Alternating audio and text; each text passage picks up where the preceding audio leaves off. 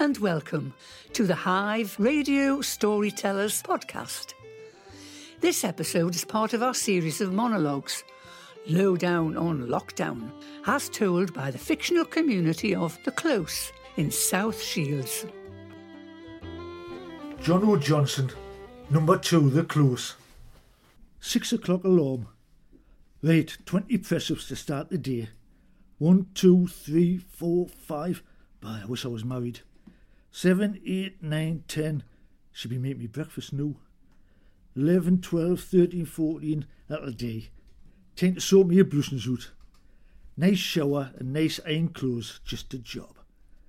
3 soft-boiled eggs and a platoon of soldiers to dinner to them. And a good cup of char to start the day. Right, let's check the garden. Whoops! I better turn the power off first. I didn't want to touch the gate handle. I'll go up in the blue flash if I do. Tripways and tin cans seem alright. Not too sure about the pressure plate though. I think I'll have to shift it down the path. Well, it's nearly 9. Fit flow from number 1 will be out shortly. I'll give her a due. She's punctual. I like that. I don't know why she runs. She'll never get fit. And them clothes. Fluorescent yellow leggings and sweatshirt. Sweatshirt! She doesn't run fast enough to get the sweat on. Well, what will I have for me lockdown dinner today? Nah, a tin of bully beef and a tin of McNucky stew. Shame to waste it as I've 2 dozen tins of each in the cupboard. Hello, who's that skunking about over the close? Oh, it's that Arthur Goth at number 9. Bah, he's a bit creepy and spooky. He'd make Dracula look like a Disney cartoon character. He's talking that Terry Toole from number 10. I'm surprised he's in the house. I bet this lockdown's cramping his style. Look at the state of them both. What this country needs is a bit of national service.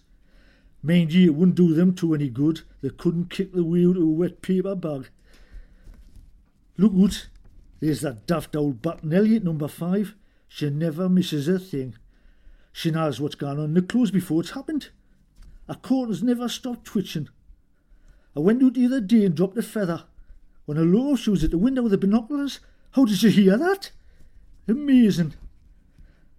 Bah, I hope I get a quiet night tonight. That hot tub Hannah never stopped last night.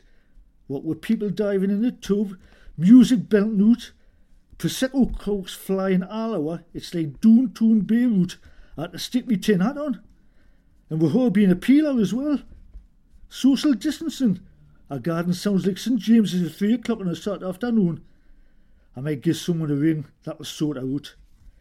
And the night before that, the bloody maniac at number 4 with his motorbike, revving up, fiddling with screws and knobs, says tuning it and hot wiring it.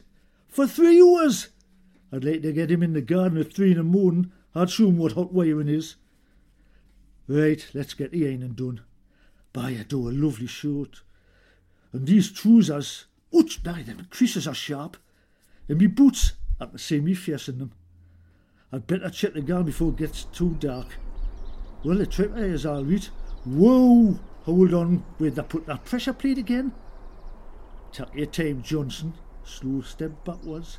I didn't want to go and flying over the garden fence at this time of night. Back door locked, turn the power on. The gate handle, that'll fettle the buggers. There's one good thing come to this lockdown. It's the number of repeats on the box. My favourite film is underneath. It's been on 6 times in the last fortnight, and it reminds us of this lockdown.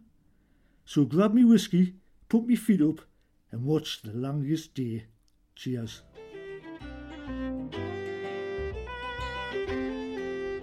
This episode of Lowdown in Lockdown was written and recorded by John Caffrey.